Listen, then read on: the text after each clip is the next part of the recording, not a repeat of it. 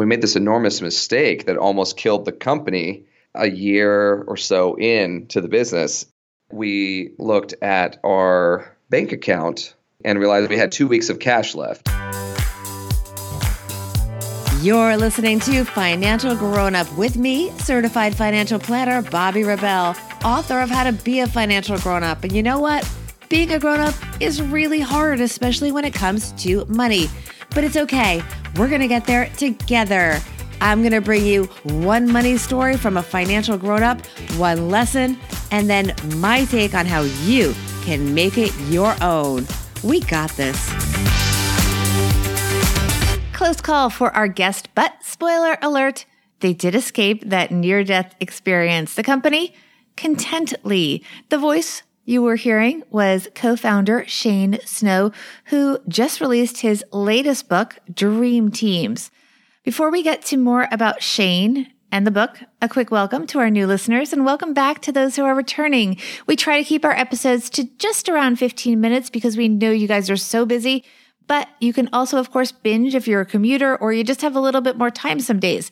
The idea is that you invest the time and get an inspiring money story from a high achiever. That gives you value, and you also get an everyday money tip that you can put to work in your life or your work right away. All right, you're going to get that here. Shane Snow is an entrepreneur, a journalist, an author, so much more. I wanted to have him on to talk about his most recent bestseller, and that is Dream Teams, working together without falling apart. It's tough to get along. Teams are hard. It's sometimes just easier to work alone. And he talks a lot about that. Shane jokes that he hates business book, but this book is really more about people and stories and things that we can really integrate into our own lives. I learned a lot of things about history and the world that I thought I knew about, but there were nuances that people had never really shared publicly. And Shane is a master at research and revealing the full story when we didn't even know that we only had part of the story. Here is Shane Snow. Hey, Shane Snow, you're a financial grown-up. Welcome to the podcast. Thank you. I feel like a grown-up. You are definitely a grown-up. You have so many accomplishments. The latest one, and we're going to get to all of them later, but the latest one is your new book, Dream Teams, Working Together Without Falling Apart. And you've had quite a week promoting it. Lots of accolades. Congrats. Thank you. It's been a long journey. And it's basically stories about how different teams work together and often don't work together. Yes, it's about that paradox that group work is much, much harder than we think it's going to be, to the point that actually working by yourself is often more productive than group work. And yet sometimes we change the world when we work together. And one thing that changed the world is your company that you started 8 years ago, part of a team, you're a co-founder. Tell us about the company, and your money story has to do with what happened when you weren't really watching all the numbers, just some of the numbers.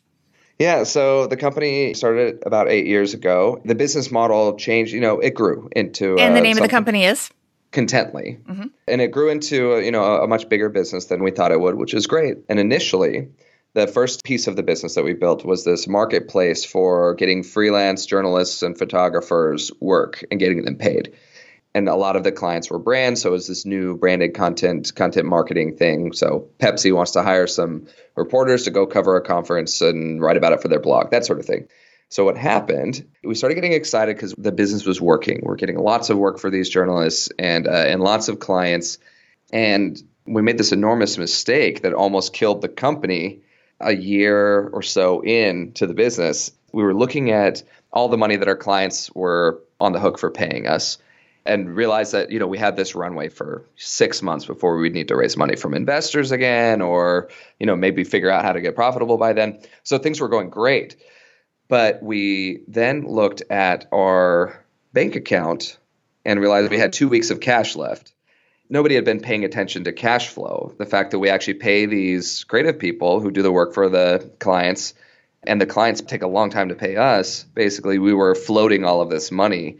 And nobody had bothered to, we didn't have a finance person. We were a startup. So basically, there was a lag between the receivables and the cash that you were actually paying out. Yes. You were basically acting like a bank. Yeah. And the more successful we were, the worse it got.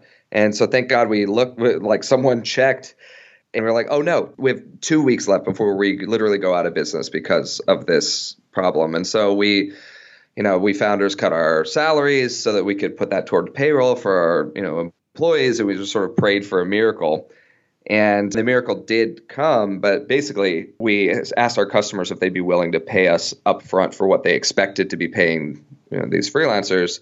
And basically everyone said yes. And then we actually got a positive cash float, like a cash carry, I guess. Yeah. Where our cash flow is so good that we could grow the company even better. But that was just sort of this miracle. Also, you worked together as a team. You worked together as a team and figured it out, right? Right. Yeah. And investors. Yes. Yeah. We asked the clients if they would do that, and they all said yes. And we got our investors to sort of float us for a few more weeks.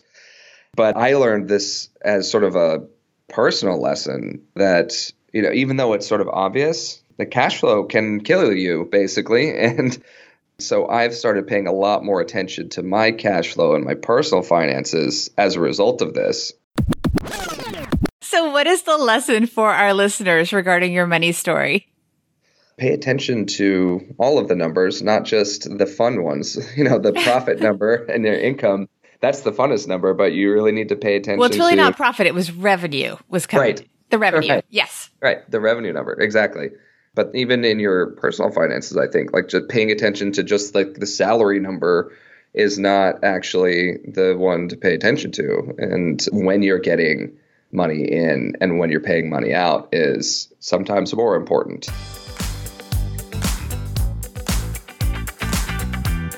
I want to get to your everyday money tip because this is a really good one. I am personally very curious about this because I keep hearing about this and it's a little bit experimental, but let me let you tell it. Go ahead. Okay. So I really like doing kind of like personal experiments and gonzo journalism. So, one time for GQ, I ate only this healthy, in quotes, ice cream for 10 days and, lost a bunch of weight. And anyway, so I like doing stuff like that.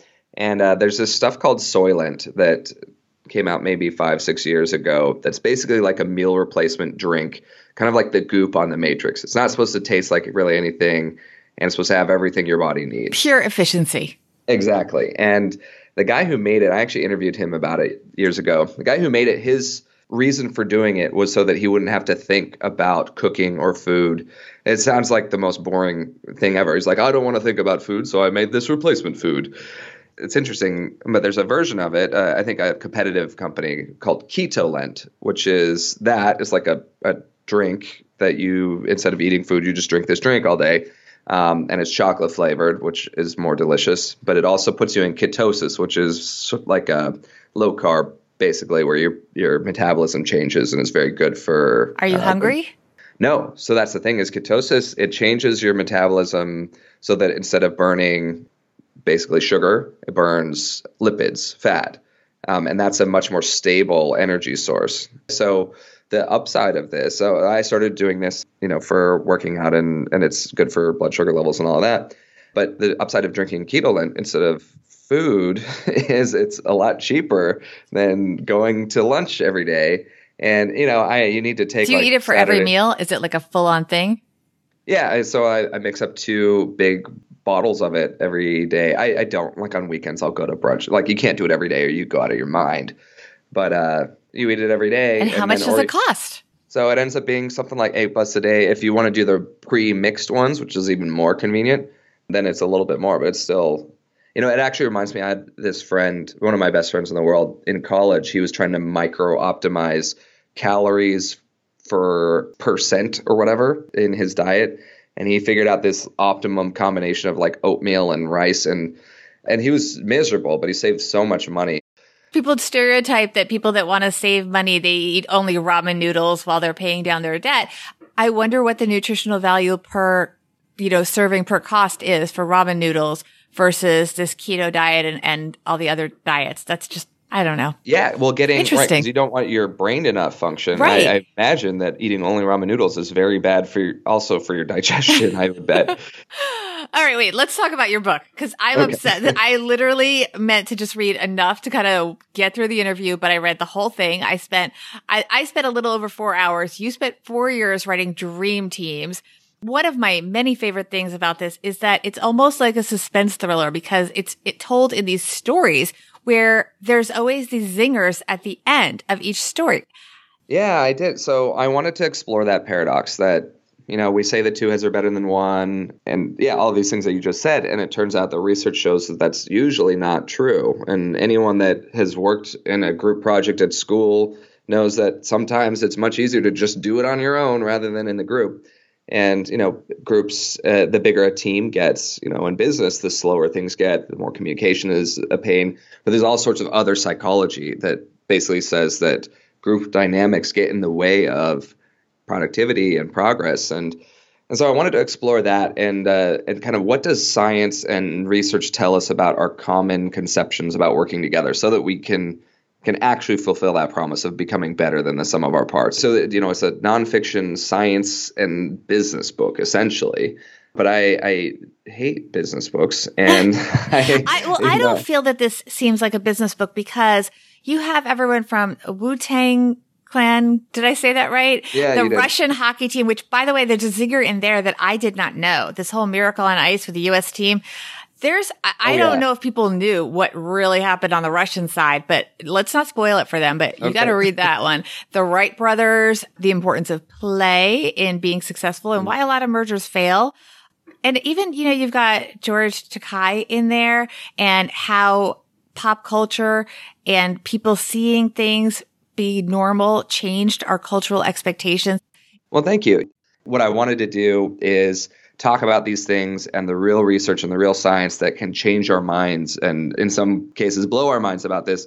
But I wanted to do it through stories that are fun, even if you don't care about the lessons. And for me, I wanted to write the kind of book that I would like to read, which, would be more cinematic with, surprises and twists and stories that I was excited enough to learn about that I would actually want to write about them too. So I'm glad that it is a nice compliment that you got through it so fast and enjoyed the stories. I think everyone will get through it so fast and then they can read your previous book, Smart Cuts. So it's all good. So Shane, tell us where people can find out more about you and where they can follow you on social media, because I know you're selective in your social media.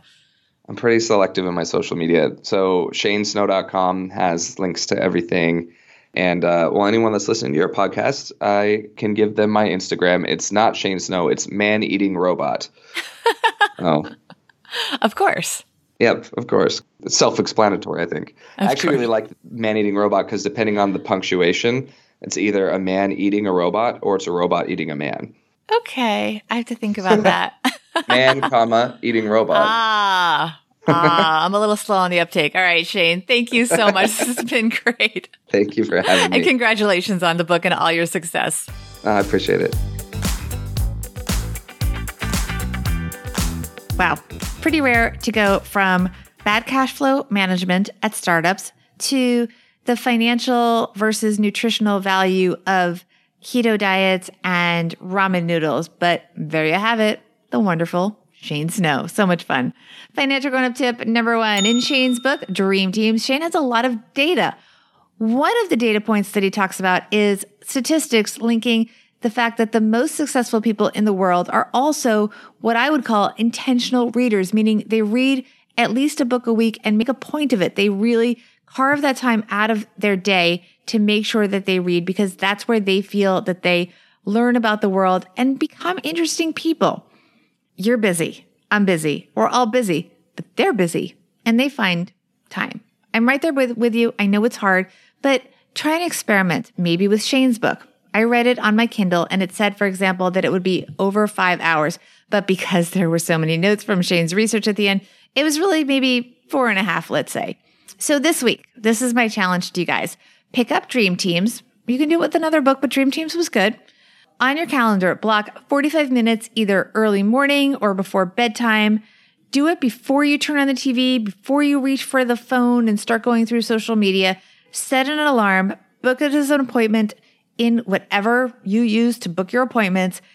By dedicating 45 minutes-ish a night for the week, you'll be done by the end of the week. And you'll probably have some interesting takeaways from the book as well and feel like you really got value from that time versus just mindlessly scrolling through your feeds on your social media.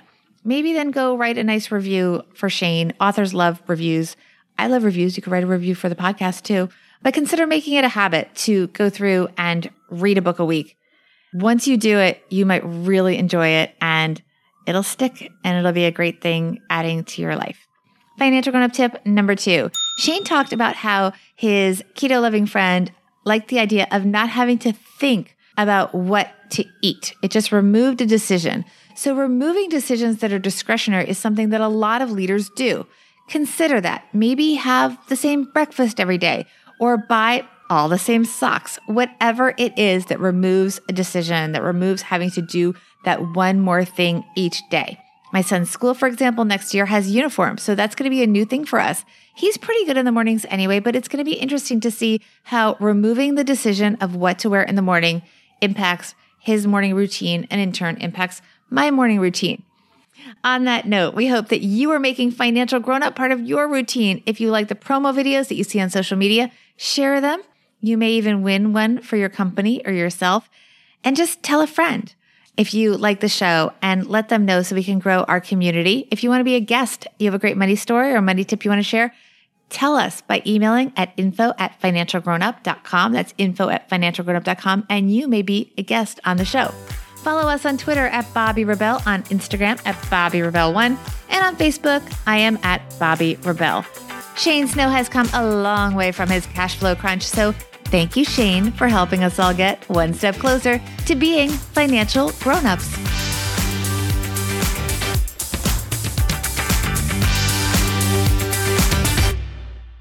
Financial Grown Up with Bobby Rebell is edited and produced by Steve Stewart and is a BRK Media production.